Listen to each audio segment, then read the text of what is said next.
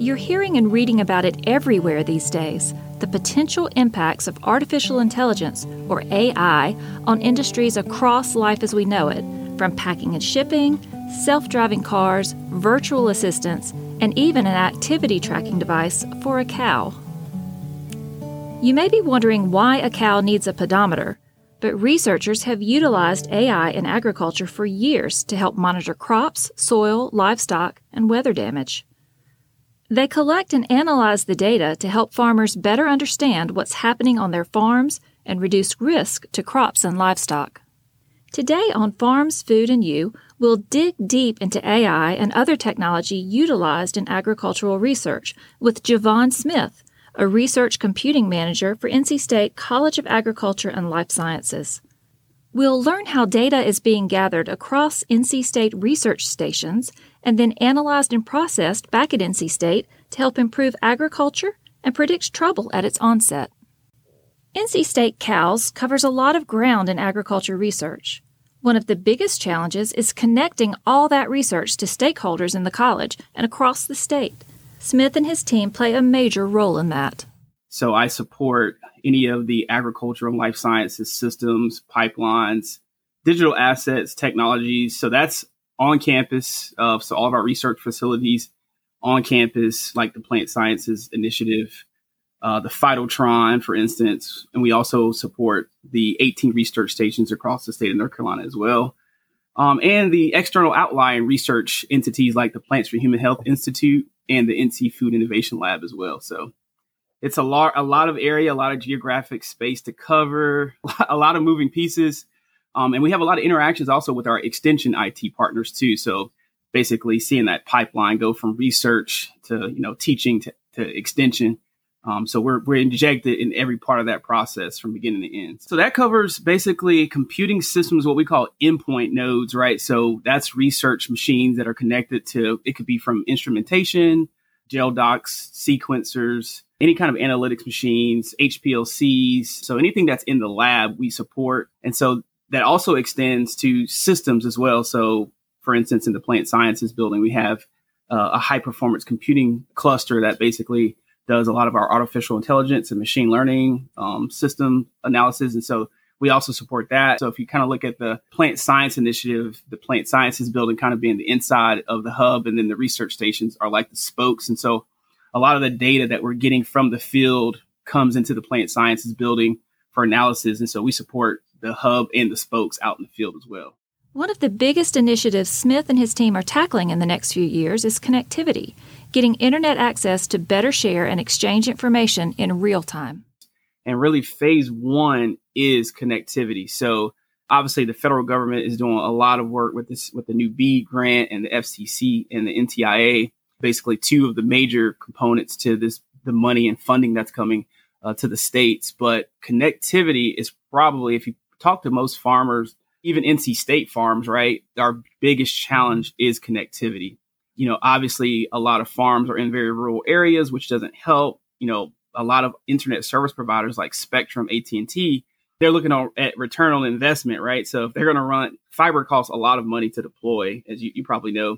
And so if when they deploy it, they don't normally look at farms in rural areas because there's not a lot of density of people and populations there. So the return on investment isn't, to them sometimes doesn't add up. So we're really having to partner with the providers, Spectrum, AT&T, MCNC is our major partner. So we partner with them at all levels to help and make us part of the process for inclusivity when it comes to connectivity for broadband. So we are on a really aggressive plan to get all of our research stations connected to fiber over the next 2 to 3 years. Farmers obviously are going to have a harder time than that because we obviously have, relationships with some of the ISPs, but we're also lobbying for connectivity to any farmer through extension partnerships. We have a resource available, and there's resources available at the Friday Institute and at the state level for any farmer who's looking to connect their farm to high-speed internet services. So the next phase for his team is determining what to do with the information from research programs around the state. So connectivity is number one, right? So once the connection's made, then what, right? So then it's how do you create pipelines? How do you create analytics pipelines? So because connecting the farms, getting the data is just one piece. once you have all this data, right, what do you do with it? So it doesn't have a lot of value if it's just sitting in a database or in some kind of table somewhere. If it's on a spreadsheet, if the data sitting in a spreadsheet or sitting in a SQL library doesn't really do much. It's how do you analyze it? How do you manipulate it? How do you get insight? How do you draw conclusions from it, right? So that's closing the loop, what we consider to be closing the loop. So once the data gets into the system, we have tools like SAS. That's where SAS comes in. SPSS, R, Data Sciences Academy. So for instance, in our PSI building, we have 2 dedicated think tank labs that are basically designed to now process and analyze the data, to draw conclusions and to make insights. So that's kind of the next phase after the connectivity happens, is now helping farmers with the proper analysis of that data. So how important is AI in its analysis for farming? It enables real-time mitigation for issues in the field. AI is just another level, I would say another framework that's going to be really important over the next 10 to 20 years. You already see it popping up in other areas like transportation, speech recognition and analysis, agriculture. It's going to help make even more intelligent decisions quicker too. So more real-time decisions. And so one of the main drivers right now is phenotyping. So, identification of weeds, for instance, right? So AI can help improve the return time to help treat a field that has a weed population in it that you want to treat and remove. Instead of waiting for the weeds to grow and, take up a field, now as your tractor moves through the field, our AI cameras can actually scan and identify quickly within seconds different weed variations and types in the field without having to have a person go out and actually manually physically inspect those. And so that's an example of where now you've really changed the game up for a farmer who is struggling with, crop yields. So technology is directly helping improve that return on investment that they're putting in. Farming is it's very hard, right? Traditionally. So this tech is really helping the farmers become more efficient, productive. AI is happening close to campus at the Lake Wheeler Road Field Laboratories. Only 5 miles from downtown Raleigh, 23 educational units work to make farming practices more efficient, sustainable, and profitable for today and generations to come. So Lake Wheeler is a great asset for the university, for one, because it has really close physical proximity to NC State campus, right? So students don't have to drive 50, 60 miles away to do research, so they can go to Lake Wheeler. But so that's one of the geographical assets that we have, is just a proximity to campus. But so it's a great test bed for anything that is not off the shelf, ready to go. So we have a lot of instrumentation, for instance, in the dairy area, where we're doing animal behavioral health analysis for the cows. So the same cows that provide milk for Howling Cow, we're actually doing research on those cows as well. So we're putting things like I would say it's the easiest way to understand it is basically like a Fitbit device or an Apple Watch device around the cow. And so it could tell it has a pedometer, so it could tell how many steps the cow is taking. It could tell when they're ready to be milked. It has a bunch of insights in it that can help do predictive analysis.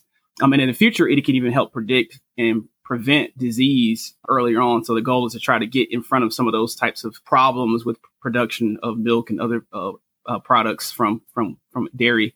So, and then that's the animal side. So in the field and food side and plant side, we have sensors in the field that do everything from soil moisture, salinity to pH, all types of different variable sensors that can pick up environmental factors, optical sensors for light, photovoltaic. And so instead of having a person to drive out there and actually manually take these samples, it's automatically being done by technology. Yeah, so it's all types of variable sensors that are out there, and it's growing every year. The market's really starting to come alive. And then the cool part is that stuff that doesn't exist that we can't get off the shelf, we make. So we have the makerspace here, which is a huge asset. We actually have our grand opening April 18th. So we actually now have the capability inside the college to make, design all the way from the integrated circuit level, our own technology, so we can actually deploy that. So it's even almost has a little bit of an inventorship aspect to it too. NC State researchers are using AI to tackle all sorts of challenges. Some of the largest users of this, Dr. Jean Restaino with her plant sensor technology. So developing sensors to prevent plant pandemics, right? So preventing the next famine and outbreak of food. And then we also have Dr. Chris Reberg-Horton also too is using that lab for developing high output phenotyping systems for plants and crops. So what's next in farm tech? Smith has a preview. So I think what's going to happen really in the next 5 years, we're going to reduce the time from problem acquisition to corrective action remediation. Is going to really reduce. So we'll be able to take, okay, right now we got it. Right now we need to go spray that field immediately because there's a problem, and we can detect it at the micro level, the cellular level. We have some researchers doing stuff that are at the DNA level, RNA level. And so we'll be able to like really detect problems much earlier. And that's just going to be an enabler to improving food production, to, making crop yields a lot better than what they are now. Obviously, there's a lot of land that's turning more urban, less rural. So we have less land, more people.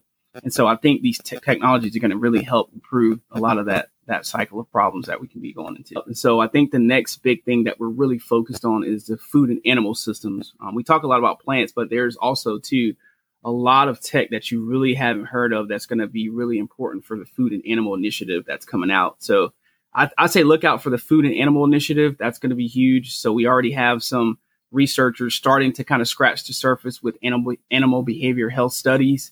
And so the tech on those is going to be really important. To learn more about AI and research at work, check out the Cow Spring magazine in the show notes. Thank you for joining us on Farms, Food, and You. This podcast is a product of NC State Extension and the College of Agriculture and Life Sciences at North Carolina State University. If you would like to support the show, please share this episode on social media and leave a review on your podcasting app of choice. We'd love to hear from you. Let's talk soon.